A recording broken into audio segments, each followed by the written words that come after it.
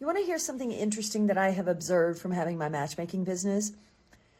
So when I do these profile reviews with women, and hey, everybody's specific in this business. I'm in the picky business, okay?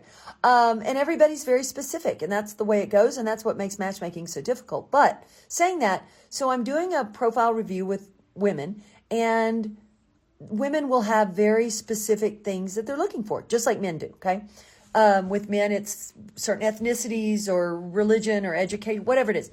So what I've noticed with women, when they have specific requirements, like maybe the woman is super Christian, super important, and she's written it several places about the man being Christian, all this and that. Or maybe it's, she doesn't want a guy with kids, definitely wants to start her own family, Then we get to the end of the profile review, and I say to her, well, I don't really feel like I have the right match for you right now.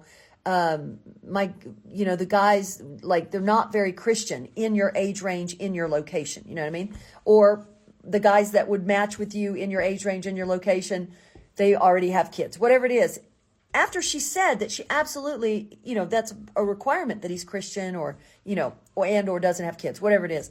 All of a sudden, when I tell her that, she's willing to be adaptable. She's willing to it's okay if he's not very Christian. Oh, it's okay if he has kids, maybe that's okay. But I'm just giving you a couple examples. There's some pretty hardcore fundamental beliefs women have, and they are willing to chuck it out for the sake of a guy, and men do not do that. Women, we become adaptable. We lower our standards, or standards being like, if somebody needs to be Christian, that's a standard. Or a standard like he can't have it. All of a sudden, we're like, no, that's okay.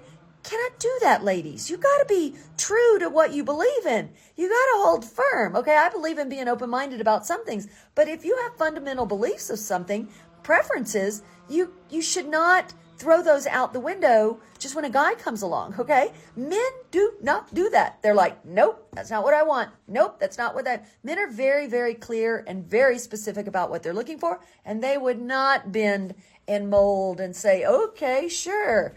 Nope. So ladies, don't do it either. If you believe in something, stick to your guns, okay?